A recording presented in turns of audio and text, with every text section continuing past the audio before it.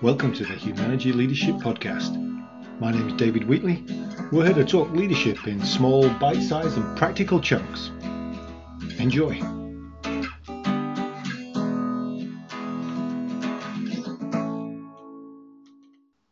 Well, welcome to the latest edition of the Humanity Leadership Podcast.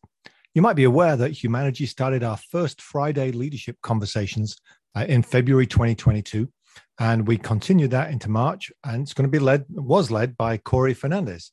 And that's what we're going to be listening to this episode. If you're interested in our first Friday, you can go to humanity.com and you can actually register for the first Friday. It happens at noon Eastern every first Friday of the month, when we have conversation and networking around a leadership topic. You'll find if you join us that really it's very loose. It's very much about connecting and getting your input. And one of us will talk for about 10, 15 minutes on a subject, hopefully give you some insight and some wisdom, some thoughts, and then we'll put you back in the breakout rooms to have more conversation with some smart people. You can be in a breakout room with CEOs, frontline workers, credit union people who make nuts and bolts, law enforcement. That's the full gamut across the bridge of people. That some of them retired, some of them new in their career, but it's just a great network to have a conversation about leadership for 1 hour. And that's, again, first Friday of every month, starts at noon Eastern. For anybody who wants to join us, sign up on humanity.com. This episode is Corey Fernandez, my colleague, who is talking about really how do I get my people working together as a team? And he's going to cover areas such as, treating people with respect, trusting them and checking their work when necessary, getting to know them on a personal level, setting expectations and boundaries, etc. So he's got the list. Listen to him and let us know what you think. Enjoy. We are going to be spending time talking about how do we get people to work together as a team. And so team is kind of the word I want to focus on just for a moment. And when you think about team, that word is pretty omnipresent in business today and in communities today and in organizations today. We use team for everything to describe working groups. And as I think about that word, I like to challenge leaders and teams just to think about, are you participating on a working group today, or are you participating on a true team? Because the qualities of a team, a true team, feel much, much different than a working group. There's a connectedness, there's a togetherness, there's a way we approach challenges together, right? That feels much different than perhaps a less connected, a less together working group.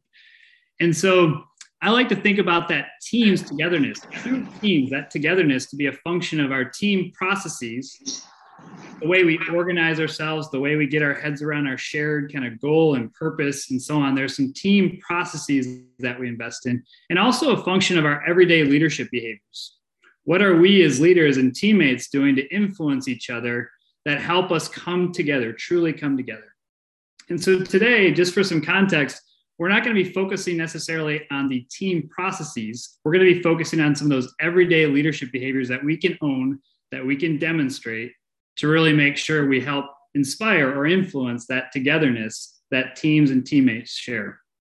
Now, if you are interested in those more team processes and so on, and what those might look like, the Humanity team, our co-founders, John Barrett and David Wheatley and Christy Barrett, published What Great Teams Do Great in May of 2020. It's an 80-page read. It's very quick, but it has a lot to do to speak to those team processes and so on that really help teams be successful and more high-performing and avoid some of those pitfalls that we can get into as lower-performing teams. Okay, and so I'm going to go through some thoughts on some behaviors here. I'm going to list them on the screen for us here. And the first one is around trusting people and checking work when necessary. Now, at the end of the day, as a leader, we're on the hook for results. And what we want to be able to do is we want to trust our people to do the work that will achieve those results. The more we get invested in the actual work and get too hands-on the work, right, we can be those micromanagers and so on, and we can actually show a lack of trust, even if we're well-intended. And so one of the ways that we can actually show a lot of trust in our people is through what we call a planned check-in. I like to think about these in a lot of ways as almost like a listening session where we use planned check-ins, these scheduled touch points for stakeholders to communicate with one another as a way for an employee to kind of raise progress or show progress toward a result. And for us as a leader to actually be able in a position to help provide coaching or feedback or praise or recognition, or even additional guidance, right, that will help that employee be successful in moving toward that result more and more. These are wonderful opportunities to kind of show trust that the work's going to get done, but also have enough visibility into the progress to make sure that the result isn't going to be compromised, that there's enough momentum and enough progress that things are going in the right direction. If used well, these actually inspire the employees' confidence, right? And actually inspire confidence in us that things are getting done, that we are moving in the right direction. And so this is about how do we help build trust and check in when necessary to ensure that results are taking shape, that results are getting done. The next one on the list, if you think about this too in terms of an example, right? If you think about an executive chef, they don't spend time actually putting their hands on every single dish. They do trust their people, their staff, their kitchen to get that important work done. But they do have key check-ins along the way, right? To make sure that things are coming together. And so just a little example, trying to put ourselves in that head of an executive chef and how they kind of see the world coming together with their people and giving them the space to be successful while checking in appropriately. The next one up is around the importance of learning people's names and greeting everyone every day as a priority. Now, this might seem like a no-brainer. This one might seem like it's a necessity, right? It's a no-brainer. And I would say that in the course of doing work, right, we can kind of get swept away in the task. We might lose sight of how this little thing makes a big, big difference. Oftentimes, our ability to achieve results is a function of our ability to actually help people feel seen and heard and valued. And job number one, when it comes to helping people feel seen, heard, and valued, is making sure we're sharing and greeting people by their names and making them feel seen on a daily basis. I truly believe that, we have this kind of desire, this ravenous desire as human beings to be seen, to be heard. And we use people's names and we pronounce it correctly and we spell it correctly, and so on. That's the number one thing we can do each and every day to make somebody really feel like they matter, like they're valued as a human being and not just a resource. And so while, again, this might seem like a no-brainer, if people really want to feel like they're connected to a team, I need as a leader to work on that, to make sure that I'm not taking that for granted. Spelling does matter. I can say as a person that has a name that can be spelled multiple ways, I feel much more connected to somebody when Corey, C-O-R-E-Y, is activated versus C-O-R-Y, even digitally. And so that is a big one that I like to bring to the table. The other thing I'm seeing quite a bit in the digital world today is leaders are successfully using virtual platforms, whether it be instant messaging, whether it be Zoom and Teams and so on, to at least send a note, a greeting kind of daily, just to kind of check in with their people. Hey, Mimi, how you doing? Just to kind of a quick, chat out there, just to say, I hope you're doing well. I want to make sure, we're connected in some way. And the other thing that can often be creative in kind of bringing this to life is some leaders are using kind of recorded audio and video greetings to actually kind of leave messages, leave notes with their people as a way to greet them and kind of connect with them. And it's not a huge investment of time, but it's a very personal touch that we as leaders can bring to the table that energizes our teammates, that makes them feel like we're connected. Next one up, know your people, their qualifications, jobs, where they're located. Now, in the spirit of making people feel seen, heard, and valued, when we're able to do this well, when we're able to know our people well and really understand their unique qualities and talents, this helps us kind of have really important conversations along the way in terms of how we help them manage their career and some of the choices that they're making to try to achieve some of those next levels in their career. It also helps us potentially fill in gaps as unexpected things arise, and we actually can pull the wealth of resources and talents around us because we're attuned into that, and we can help troubleshoot because of the wealth of talents and resources that we know we have at our fingertips. That becomes a really valuable piece. And so we can pause from time to time to ask important questions like, what's the best thing you've learned here over the past week? What aspects of your job give you energy or even feel effortless? What do you like learning about outside of work? These are all kind of inputs that help us, better understand the rich kind of talents and skills and problems that our people like to solve for. And when we can remember these things, it really helps people feel seen and heard and valued, and it can help us solve meaningful problems along the way when we come together. Next up is around getting to know your people on a personal level. At the end of the day, we're working with human beings, not resources. And so we do have a responsibility to try to bring together some human to human connection. It's a two-way street, right? Where the leader can show something about themselves, something personal in terms of how they're trying to, experience the world, the important people in their lives. And as a result, teammates can share some of that information as well. So we can have that personal human to human connection. Now, some guidance around this is we want to be able to build connections and establish safe boundaries. We don't want to get into this place of oversharing. It's about sharing based on connection and for the purpose of connection and familiarity, but not oversaturating and kind of putting too much information out there where it can make people feel unsafe.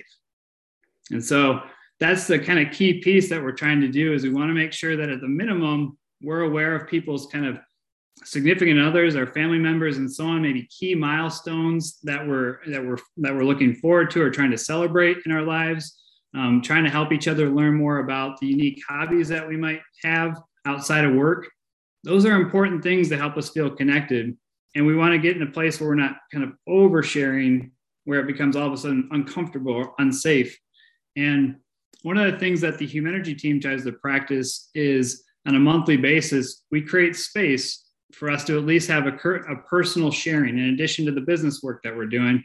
But the way we kind of personally share with one another is we offer up kind of how's our mind doing? How's our spirit? How's our body feeling? So kind of offering some, more or less some clues around how our emotional kind of intelligence, how our emotional world, our physical world is showing up, and making that available. And again, it's done in a way where it creates safety amongst us, but we're not in a space where we're oversharing.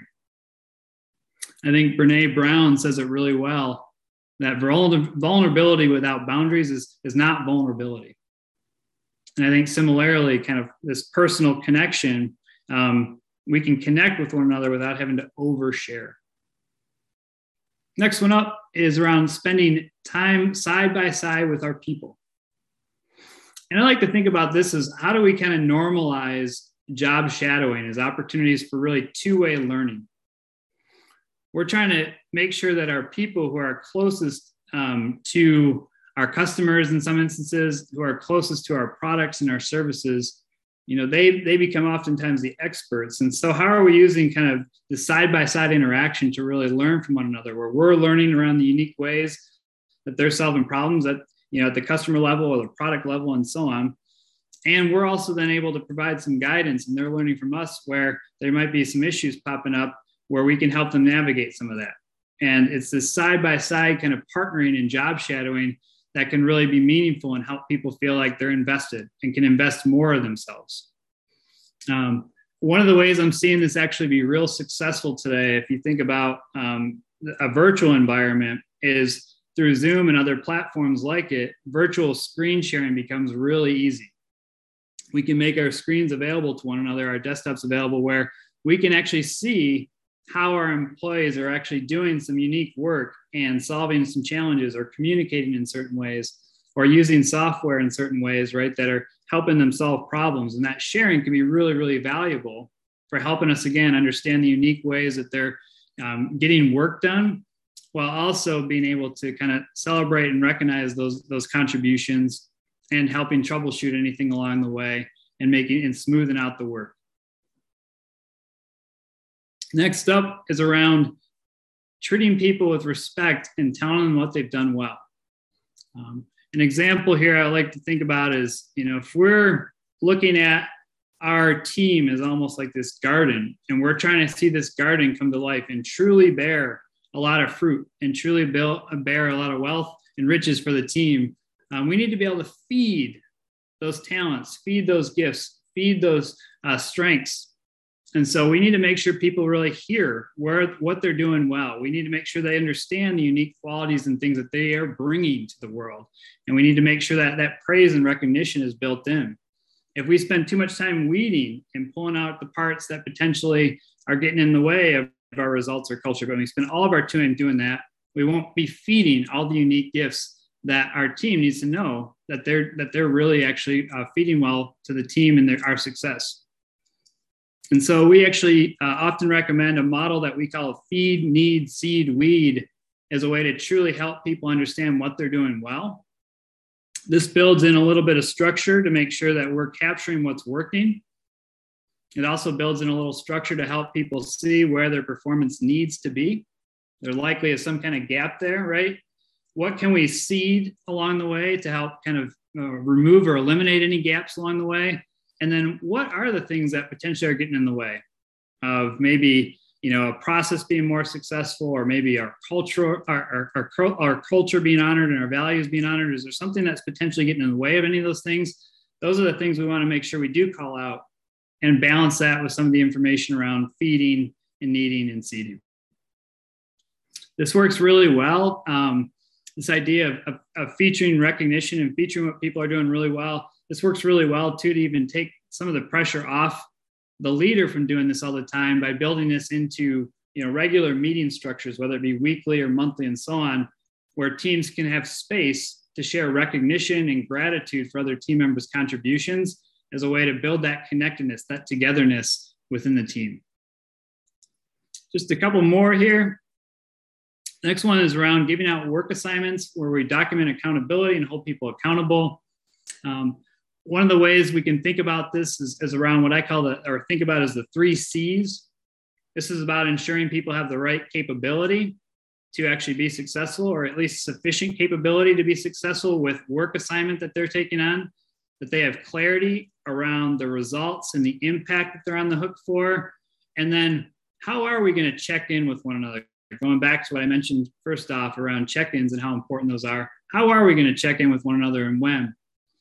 And when I hold myself accountable for those check-ins to listen, to coach, to give feedback, to enforce positive, negative consequences along the way, that's kind of what I'm on the hook for. That's what I'm accountable for. And then I hold my teammate, my peer, my employee accountable for the tangible progress toward desired results. That tends to put a kind of partnership in place, which was mentioned in the chat box earlier. That partnership becomes really important, right? For us to feel connected together, and that we're both coming into those check-ins, aiming for the results, working together to do so. And one's sharing progress, and the other person, the leader, is responsible for really making sure they're helping that person be successful with feedback, coaching, applying consequences where helpful or necessary, and really listening to how things are going with their employee. All right.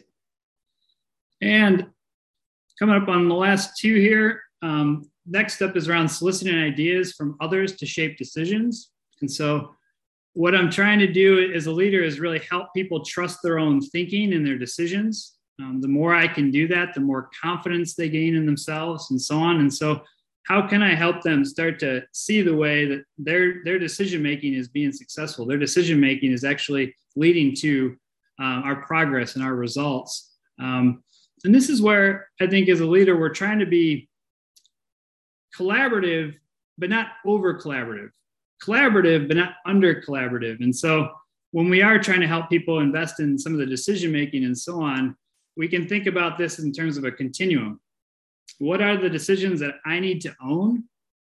More on the left-hand side of the continuum. What are the decisions that I take more ownership on? And what are some of the decisions? What are some of the things that we're challenged with as a team that I can actually, collaborate more on and get the team more invested on, so that they can develop more of their thinking and confidence in their own thinking as it relates to the work that we're trying to make progress on.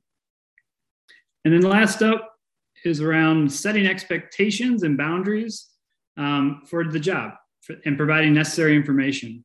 And I think this is where a couple of things come to mind around how can I make sure I'm clear on the result and the impacts that need to be achieved, and making sure that that's not left for chance. At Humanergy, we like to call those meet me in Detroit's. These results and impacts sometimes can be vague and they can be interpreted in different ways. And so we want to make sure that people are landing in the same destination. They know where they're actually meeting in Detroit. And so we want to make sure that the results and the impacts are very specific. They're not left for interpretation or multiple interpretations. And are we providing the right guidance on boundaries, where we're creating a workspace that doesn't feel too small, where it's stifling and micromanaging, but we're creating a boundary that gives them just the right amount of structure to inspire confidence and feel like they have freedom to make their own decisions and so on, and learn along the way and provide their unique talents and so on. And that becomes a really important part. When I'm clear on expectations and boundaries, people feel more connected and together in the work and the work together. And that really helps inspire teamwork along the way.